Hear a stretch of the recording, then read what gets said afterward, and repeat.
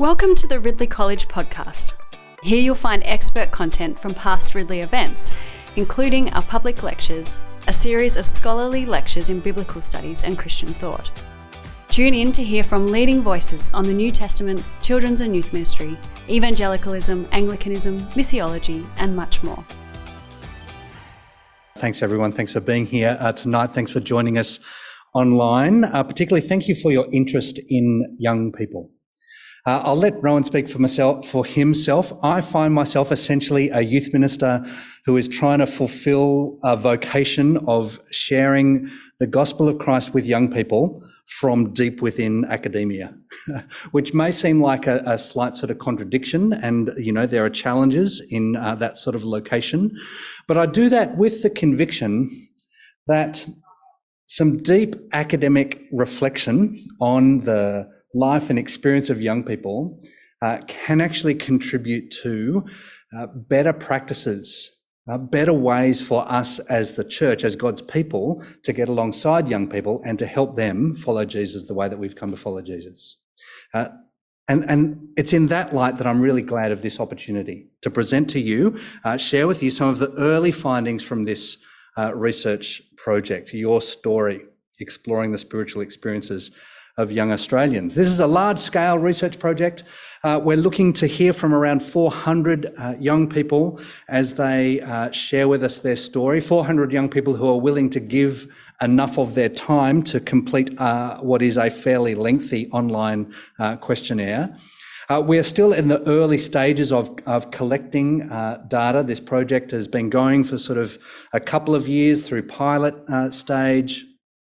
We've got main data collection that we're sort of in the middle of. There's going to be more insights from this project over the coming year, but we're looking forward to sharing with you some of the early things that we're hearing and the things that we're convicted of as we do this work. This project was initiated through the leadership of Converge Oceania, which Converge is a network of youth ministry organisations. It's a global network. It arose from the Youth Commission of the World Evangelical Alliance. And the local network here in Australia, New Zealand and Oceania, particularly concerned for how we might shape our practice of youth ministry in ways that have been informed by primary research among young people in our local context. And so much of our research is drawing on what's happening in the US and the UK, but to hear what's happening here in Australia is a particular concern. As we begin, it's good for us to publicly acknowledge and to thank our funding partners who have made this project possible, and they're listed on the screen. Young Life Australia, Scripture Union, the Salvation Army, the Lutheran Church of Australia, Veta Youth, the Baptist Churches of New South Wales and the ACT, the Bible Society and Christian Schools Australia. And we want to thank also Dr. David Wang, who's from Fuller Seminary in California, who's extended his support to this project through a project that he's doing on global perspectives on spiritual formation that's been funded by the John Templeton Trust. So in tonight's lecture, we are going to invite you to join us on a walk through this project in 3 stages. We want to begin with a bit of an introduction to the project overall, where we want to locate our project among existing research in spirituality among young people. Then we're going to dive into one aspect of what we're hearing so far from the young people who have shared their stories with us. We want to look at the experiences of dissonance in young people's faith stories. And then as a result of that, then conclude with some broader reflections on how we might respond to this research in our work with the young people in our care. So that's what's ahead of us. I'm going to hand over to my learned colleague. It's great to be with you folks. Sorry, I need to stay here. I am a wanderer. Good night. Thanks, Brian. It's good to be with you folks, and a delight to be here. And I echo Graham's words of being a person pursuing youth and young adult ministry engagement from within an academic setting as well. And it's been a delight to work with Graham on this project and to have this opportunity to listen attentively and closely to the voices of young people as we seek to hear them describe their spiritual experience in their words and in their terms.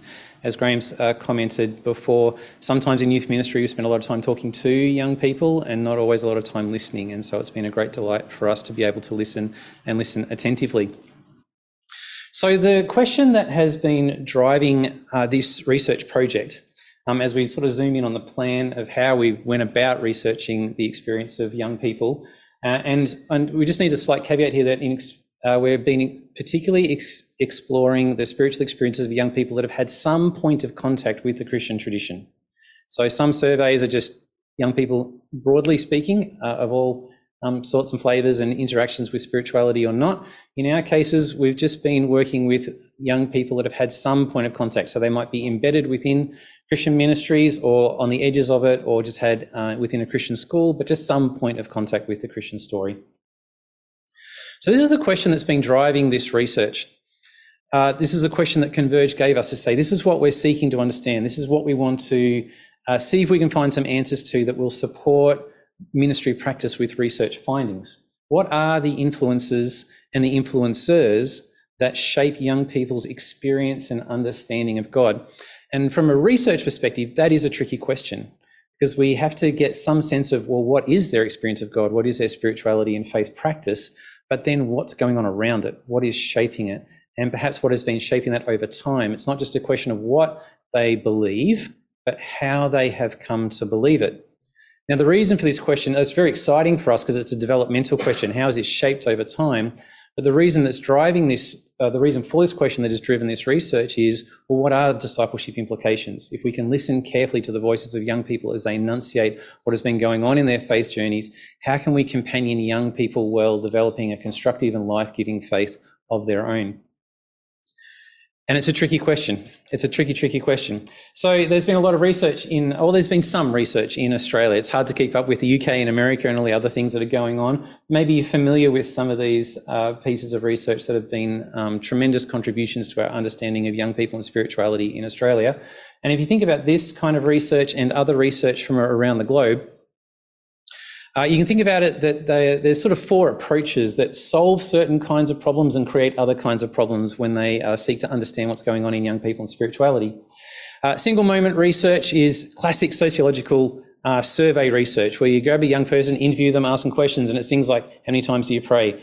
How often do you go to church? Do you identify as a Christian? What denomination do you go to? And it gives you a snapshot right now of where they're at, which of course might change after lunch and they've had some pizza or something like that, and then it could be a little bit different or something like that. And so they struggle to show development and change over time. And so somewhat in response to that, this single factor research tried to get a little bit more of the why. How did someone's faith come to be the way it is?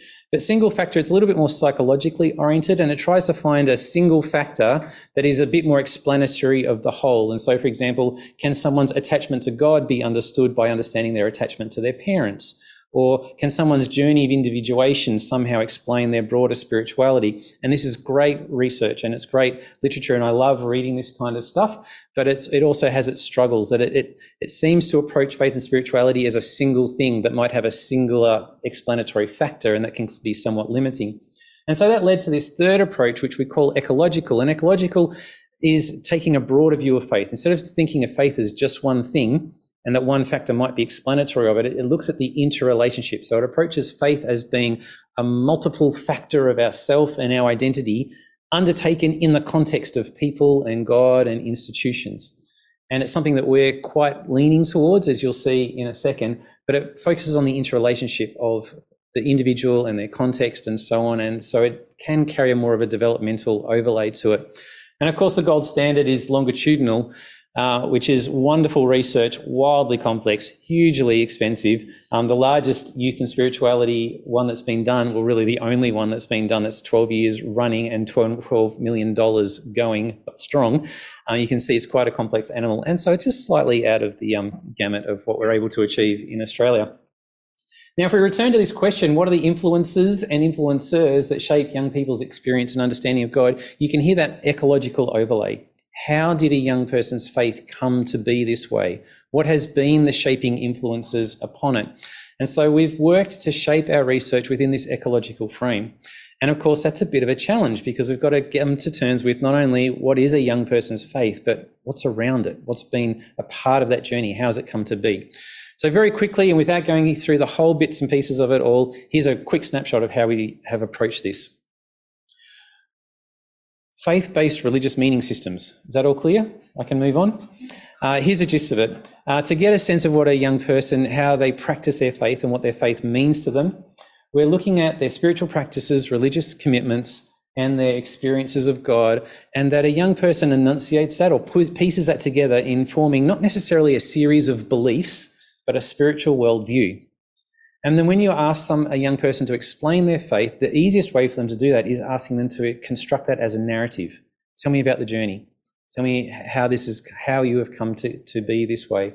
And so these practices, commitments, and experiences of God come together in a young person as expressed through a spiritual worldview and their spiritual narrative, which was what we seek to hear within these young people. And the survey actually invites them to write it out. And in some cases, we've had young people submitting hundreds and hundreds of words as they have this opportunity to actually kind of narrate their spiritual journey, which has been wonderful.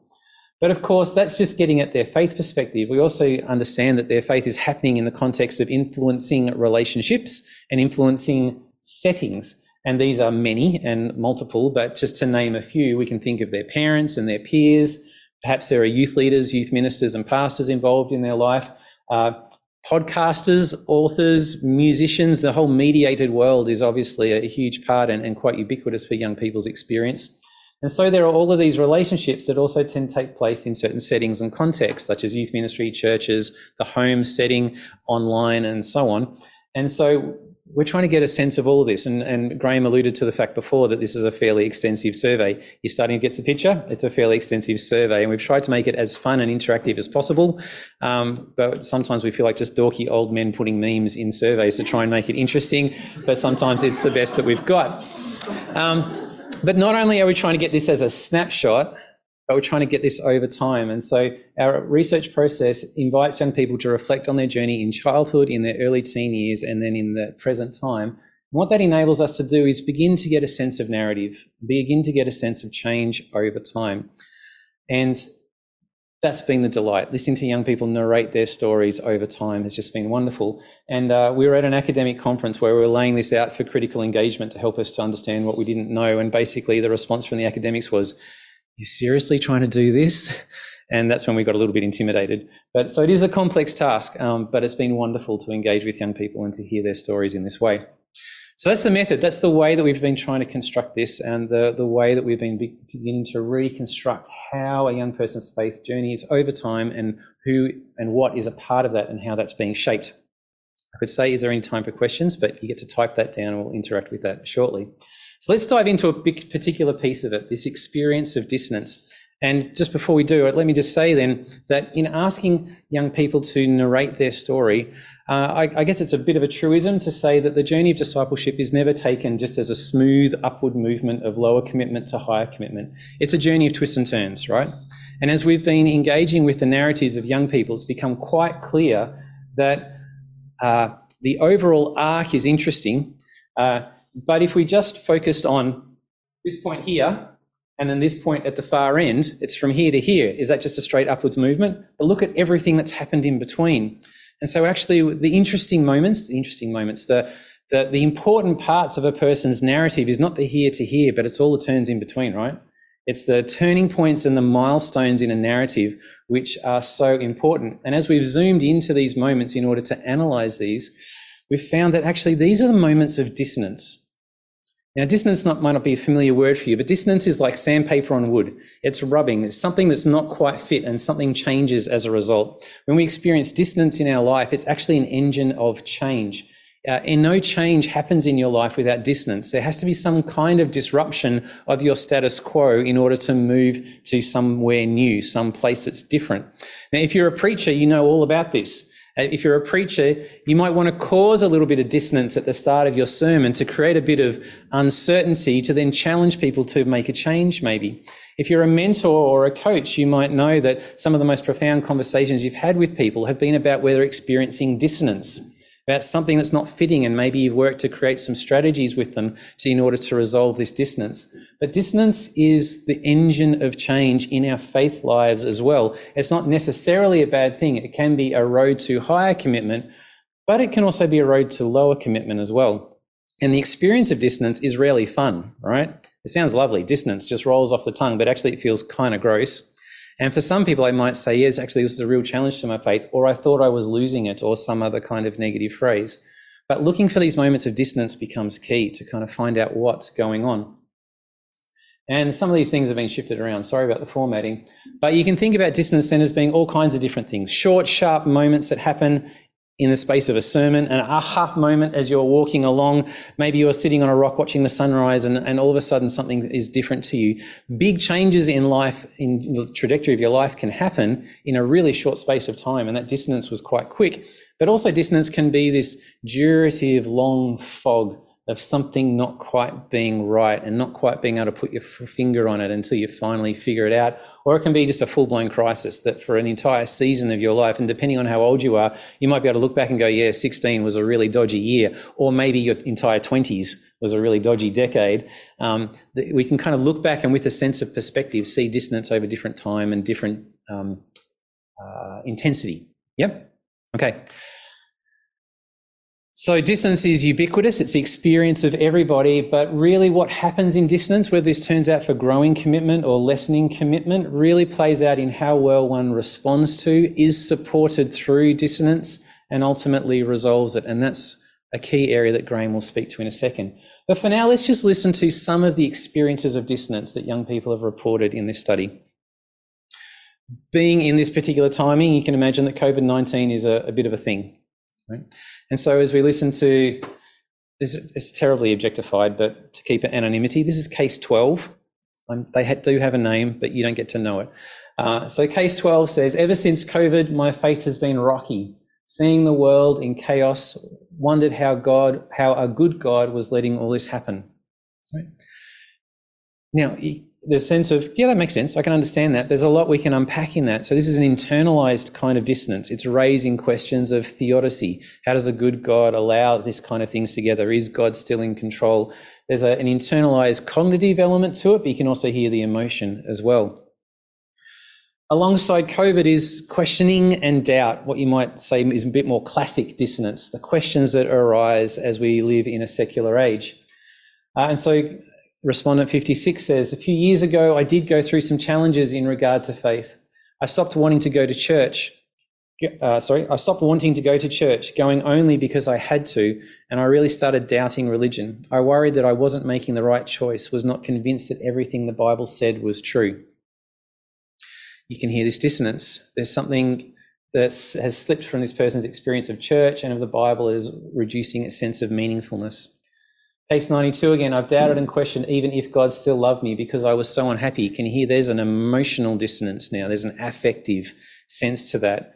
And Demi responding, I used to have a lot of questions, but now I'm just too scared to ask. If you unpack the rest of her story, you can see that that was a particular poignant moment in the way she described her experience of faith.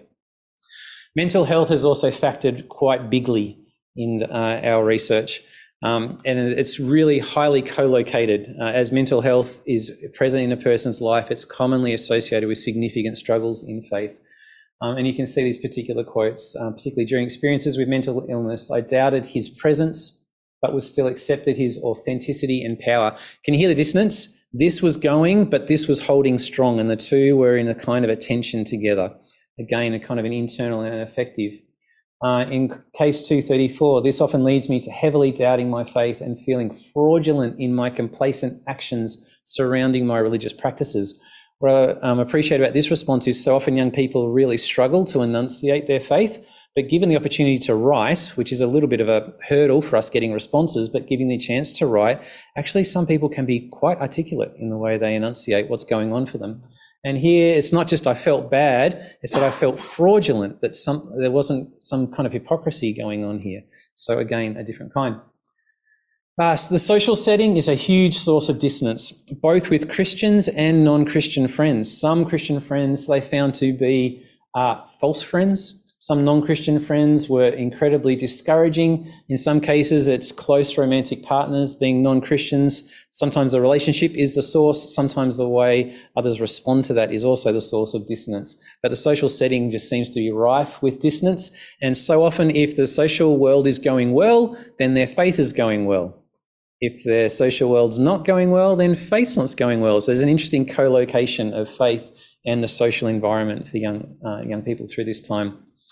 And finally, it wouldn't be dissonance without real struggles with gender and sexual identity. The LGBTI question is live and rife for our young people. In this case, it was a person who seems to be, the milieu seems to be challenging, just working out what they feel and think about this in relation to their friends. For others, it was their experience and needing to navigate their acceptance or lack of acceptance that's coming from within church, within family, and with friends, and so on.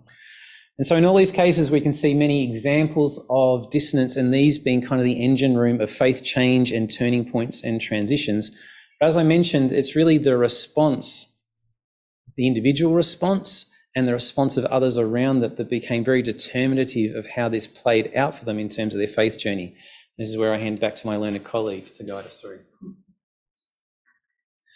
As Rowan said, it's so interesting and in one sense a privilege to be able to hear what's going on for these young people. And as we dig into these experiences of dissonance, begin to see some common themes of what is really going on. COVID, as we've said, has been a theme.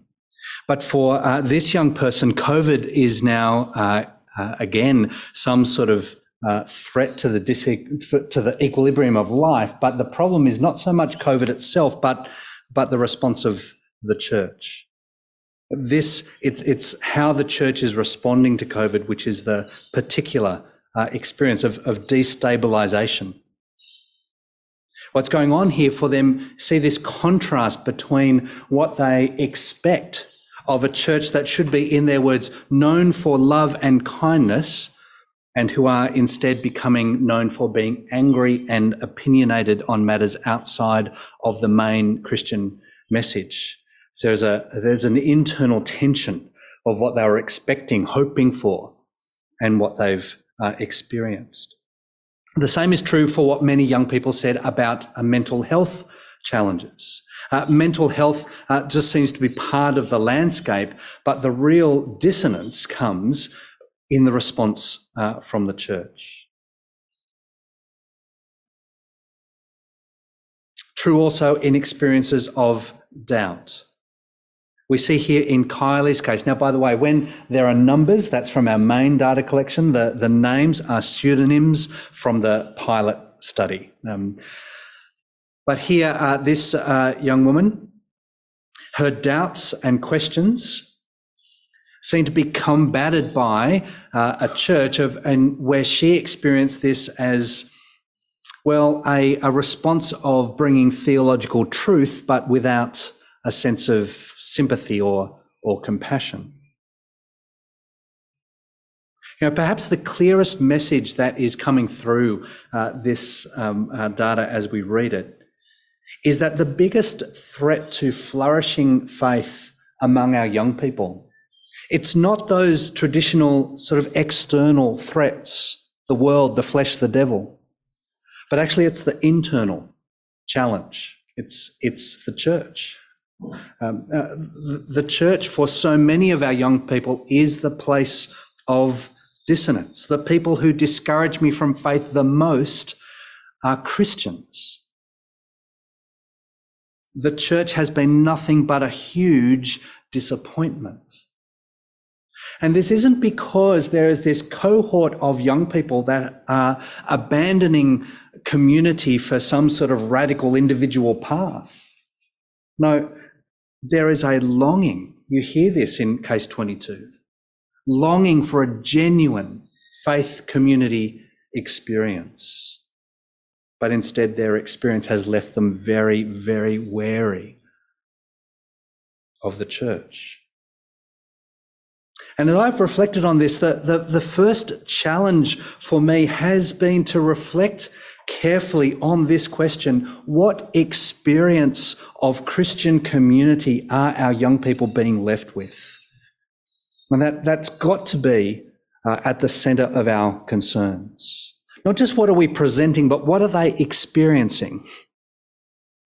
As Leslie Newbigin has said, the believing congregation is the only hermeneutic of the gospel.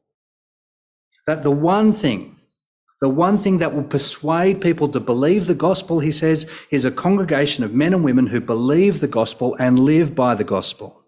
Now, he doesn't ignore all the other things that we do in Christian ministry of preaching the gospel and teaching and all these other formative practices.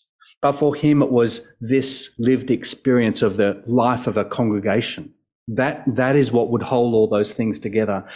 And that claim is clearly supported in this research for Australian young people.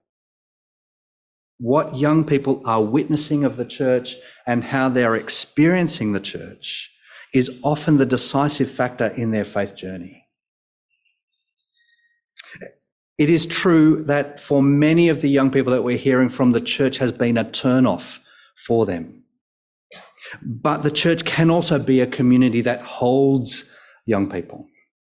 A sort of a plausibility structure, Newbigin would say, for the gospel, the kind of community within which young people's faith can flourish. Consider this expression of doubt. Case 33 uses language of doubt, but it seems to be resolved fairly quickly. I doubted Christ during my early teen years because I didn't like sticking to the strict life of faith. Today I realise how silly I was. Now I have a steadfast faith. Of course, it's typed, so we don't have the sing-song sort of expression, but it's sort of hard to resist. It's sort of, I read this and I wonder about the real depth of that experience of doubt, and I wonder about the depth of commitment that has followed. Contrast that with case 56. Here we have a young woman whose dissonant experience of doubt has actually driven her more deeply into the life of faith. And that step of faith change has come for her through the holding environment of the church. Conversations with older believers, conversation with her mother, and her experience of church leaders. Now, here's one of the limitations of the written thing. We're not quite sure how she's come to realise that her church leaders are just ordinary people who are growing and facing challenges themselves. Maybe it's because her mother says, well, the minister, he's a bit dodgy. Or whether it's the minister who is, himself claiming that or herself claiming that in the sermons. But either way, she has come to a point through the fellowship of the church to recognise that doubt need not be something that drives her away, but part of the landscape of faith, which she's finding resources to be able to navigate. We see this also in Andrew's story. A young man came out as gay, but found his church community to be a place of support, even a second family. Now, from what we can tell from reading the rest of Andrew's story, what he says about this spiritual community, it's pretty clear that this is not a community that is sort of notably theologically progressive on issues of sexuality, quite the contrary. Yet there's a quality of care that this young man has found that has kept him connected, not just to the church, but connected to God. So there's a taster. It's a taster of some of the things that we're hearing from young people. As I said, there's plenty more to come, and stay tuned. Keep watching this space in the coming months. But already there is something deeply moving for me about hearing how these young people are speaking about the challenges of faith, deeply challenging about what they're saying to us, the adult church, and also something really beautiful about the ways that adults have come alongside young people and accompanied them through these years of challenge. So What I want to conclude with in this brief journey is to stand back and to share just 3 broader reflections. 3 things about discipling young people that have emerged for me and for us in conversation as a result of this work. And the first is that to have a better conversation, we need to ask a better question. I'm not sure who first said this line, but I heard it most recently in a conversation in a meeting with Hannah. So for the time being, Hannah gets the footnote.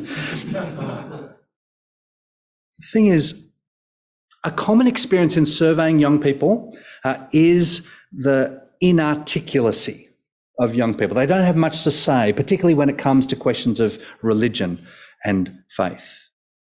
Rowan did mention that we've received some wonderful written responses from young people. We've also received a number of fairly terse, fairly straight to the point, number of abbreviations with not a whole lot going on. And that's fairly common. Christian Smith's research in the US have noted, they note that the profound inarticulacy of youth, particularly when it comes to questions of religion and faith. But their suggestion is that this could be because young people aren't interested in religion, or they say, and I think this is more on the money, at least for a number of young people, is that they're not getting the help from the church to learn how to express their faith. And we got that from one of our respondents. At the end of the lengthy survey, she says, well, that took a little effort, but I'm glad I did it. The survey asked me questions I've never thought about, and it helped me to see my faith journey in a completely different light. Thank you. And that warmed our hearts.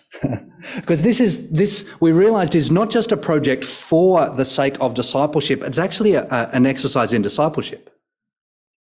And the opportunity, the thing we want to encourage church leaders, youth leaders, is to see the opportunity presented, gathering a group of young people and saying, let's do this survey together. Bring your devices, we'll work out consent together, and now let's do the work, and then let's have this conversation and ask the question that obviously no one has asked her before because she's never thought about this before. Ask a question in a way that's going to enable them to engage. Connected with the value of a well-put question, my second point is the recognition that young people are asking for the kind of discipleship that would accompany them through a complex journey. We've spoken about the complexity of the faith experience, this ecology of influence. If we listen to these young people, then we'll hear their plea for adults who would join them with a posture of companioning, of listening, of clarifying, rather than one of telling and directing and confronting. To hold the gravity of their questions and to accompany them through it. Now, of course, these observations from what we're hearing are observations. They're a description, and description needs theology before we plot an appropriate course of action. Our primary aim in this work has been to listen well. And as Rowan said, the church has spent more time talking about young people and to young people and not enough time listening to young people. And we're trying to redress the balance here as we hear what it is that they're saying. But like any good conversation, we listen carefully so that we might respond thoughtfully. And a thoughtful response from the church is going to need to call on all of our theological reflection and resources as we think about how to frame a careful and effective, faithful ministry. We don't have time for that tonight. If you want to think more, enrol in DE 037 or DE 035, first or second semester next year. But let me conclude with just one deep and clear theological conviction. And that is that young people created in the image of God, have voices that must be heard. Young people, created in the image of God, have voices that must be heard. Do you remember the story of Rhoda, the servant girl in Acts 12? Peter has been arrested and imprisoned, and the church has gathered to pray. But then miraculously, Peter is released and he comes knocking at the door. And Rhoda, the servant girl, comes to the door. And verse 14 of Acts 12 says, when she recognized Peter's voice, she was so overjoyed, she ran back without opening it and exclaimed, "Peter's at the door." Silly Rhoda. Isn't she silly? Just what you'd expect from a little girl. And often how we've responded to young people in the life of the church. But of course, Rhoda was right. And when the adult members of the church insisted that there was no way that Peter could be at the door because he was in prison, well, Rhoda insisted, and she was vindicated. Our young people have their stories of faith, even if their stories sound silly. Even if their stories challenge or contradict what we believe and are convicted of. We honour them by hearing their stories. And as we hear their stories, so we also honour the God who made them and who is calling them to himself. There's the link to our project. We would love you to get involved. We would love you to invite young people to come and share their story so that we might hear more, so that we might be able to respond with greater wisdom. Thanks.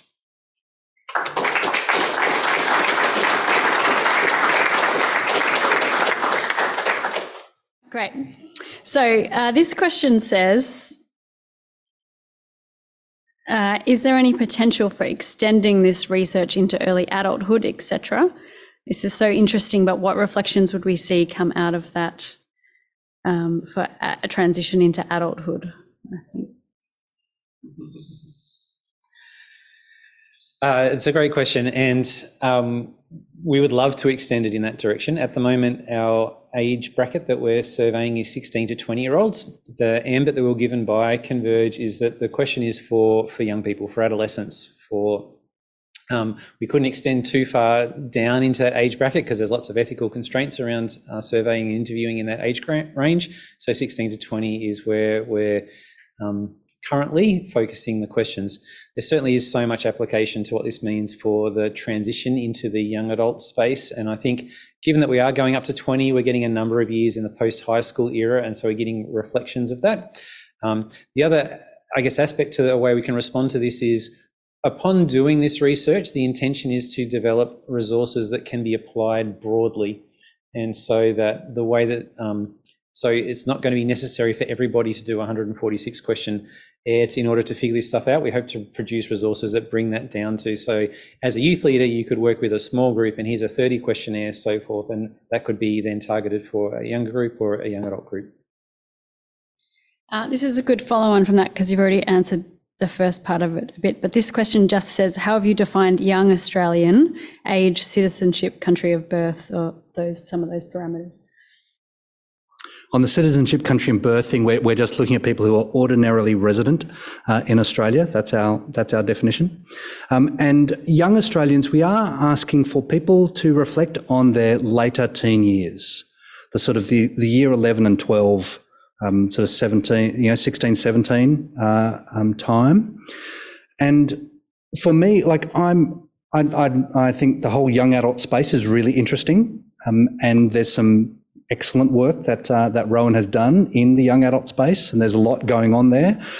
I'm really interested in the mid-adolescent time, in that sort of 16, 17, 18, and that's what we're trying to get a handle on. So one of the dangers of going too far into the later adult years is that you begin to get a bit more of the reflection on what's happened for them after high school, which is all wonderful, but as a youth minister, I really want to know what we're doing when they're at high school. So that's been our definition. So we ask them questions about what happened in your childhood.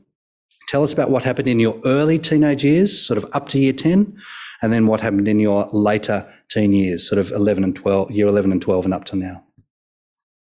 There's actually a couple more questions that all relate to this question about the parameters, I think, of people included in the study. So denominations, which parts of Australia, how are you accessing, who are you kind of giving it to, or how's it going out? Are there any requirements around that, or who gets to be involved? Yeah. Anybody gets to be involved. We've gone through our funding partners who are spread across the country. We're interested in young people that have had some connection with the Christian church, whether a school, a youth group, a community organisation. So we're looking far and wide. The Christian schools are probably our best reach into young people who don't have any faith. Often the people who are involved in our churches are at least searching or interested. We've got a lot of responses already from keen Christian young people. They're the ones that are willing to spend 30 to 45 minutes filling in a survey that their youth leader has asked them to. We're hoping that the Christian schools will enable us to get whole class cohorts of young people to be across the board, but we are gathering from all across the country. This question says, what similarities and differences have you found in your research to the research coming out of North America?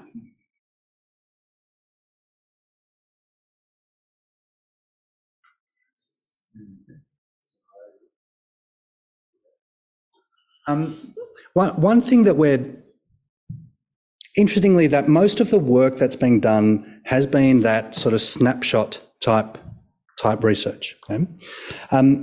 And this is not a contrast with our work, but there's a project, the Australian Generation Z study.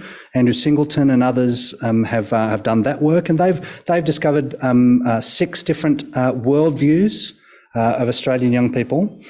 23% have a this worldly, very sciencey sort of view of life. There's about 18%, is it, that have a indifferent, like, I don't really care, I'm not interested at all type worldview, very Australian approach. There's the spiritual but not religious. There's the eclectic seekers, religiously committed and nominally religious. Okay? That is an interesting contrast to the US, in that the indifferent group, I think, is a more significant part of the Australian landscape. There is the sciencey sort of atheist type group that's fairly committed, but that's certainly not the majority. What we are finding, which is interesting in contrasting the snapshot type work with the narrative work, is that, as I said before, there are a number of young people in our sample that are part of that religiously committed bunch. But once you begin to dig into the trajectory that their faith story is on, we realise that there are only a few people that are really comfortable in that religiously committed bunch and are likely to remain so over the next years. There are a whole bunch that are pretty clearly on a trajectory towards being an eclectic seeker, or pretty clearly on a trajectory towards nominally religious. And that's part of what you see with this sort of dynamic narrative approach. Interestingly, the people that have done the National Study of Youth and Religion in America, the massive longitudinal study that Rowan was talking about, they're also engaging on a narrative type study, similar to what we're doing. Similar in the sense that's the same sort of question, different in that they have millions of dollars of funding and lots of people doing it and lots of time to write it up. But that's what you get when you're an American. A few questions here grouped around this idea of listening.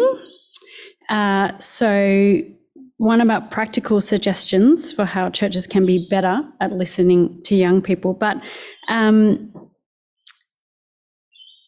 there's one here that then also, I think, relating to that says, how do we kind of teach as we listen or listen well but not just listen? I think that's the sense of the question. Sure.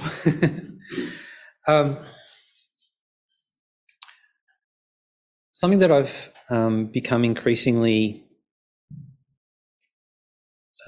convinced about, maybe, is that my PhD work was travelling with young adults who've had significant faith crises or significant transitions. Some would say they were losing their faith. And they have echoed things that were similar to what you saw in one of Graham's last quotes from a respondent who said, gee, this process was really helpful.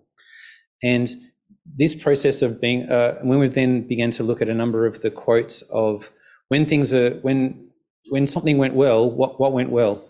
If you have been encouraged or assisted by someone in your faith, what was happening in that moment? And the overwhelming response of people was, they took my questions seriously. They helped me to work through it. They, as that great quote said, they appreciated the gravity of this. They taught me to wrestle with questions. You can see that there's something about supporting the agency of young people and not taking that away from them as a tremendous gift in this process of helping them with faith. And then the second part is that when you're in dissonance, when you're in doubt, and when you're in confusion and you're disoriented. And so for some people, you might think that the best way you can respond there is to teach their way out, but it takes away the agency. And it's not that that's an inappropriate move, but you can also consider the simple act of helping a young person to understand where they're at or to gain just a bit of clarity around what they're confused about is an extraordinary gift. All right. For someone to say, for example, COVID really messed with me. I don't know how good God, to be able to orient them by saying, Christians have been asking that question for like thousands of years. Like you can chase that one back and there have been some responses. Let me point you in some of the directions. It feels a little bit teaching, but you kind of orient him to this fact of going, you're not alone in asking this.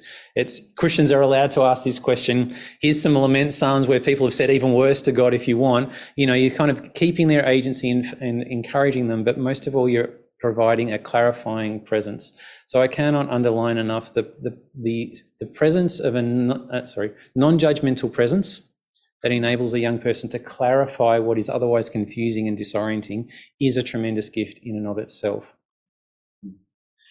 And realise that in holding the gravity of a young person's question, you are teaching them. You are saying to them, I love you. I respect you. Your questions are valuable. And all of these things are things that we want to teach young people. And there are actually a number of things that we've perhaps failed to teach young people effectively because they don't hear it. And perhaps they don't hear it because we hear the first half of their question say, oh yeah, I've got an answer to that. I've got 4 diagrams I can give you on that. So there is a teaching that comes from that stance, and teaching them something that is deeply significant and a message that so many of them are just not hearing, that they are loved by God, they are honoured by God, and that their questions are worth asking, and that there's validity in the sorts of concerns that they have.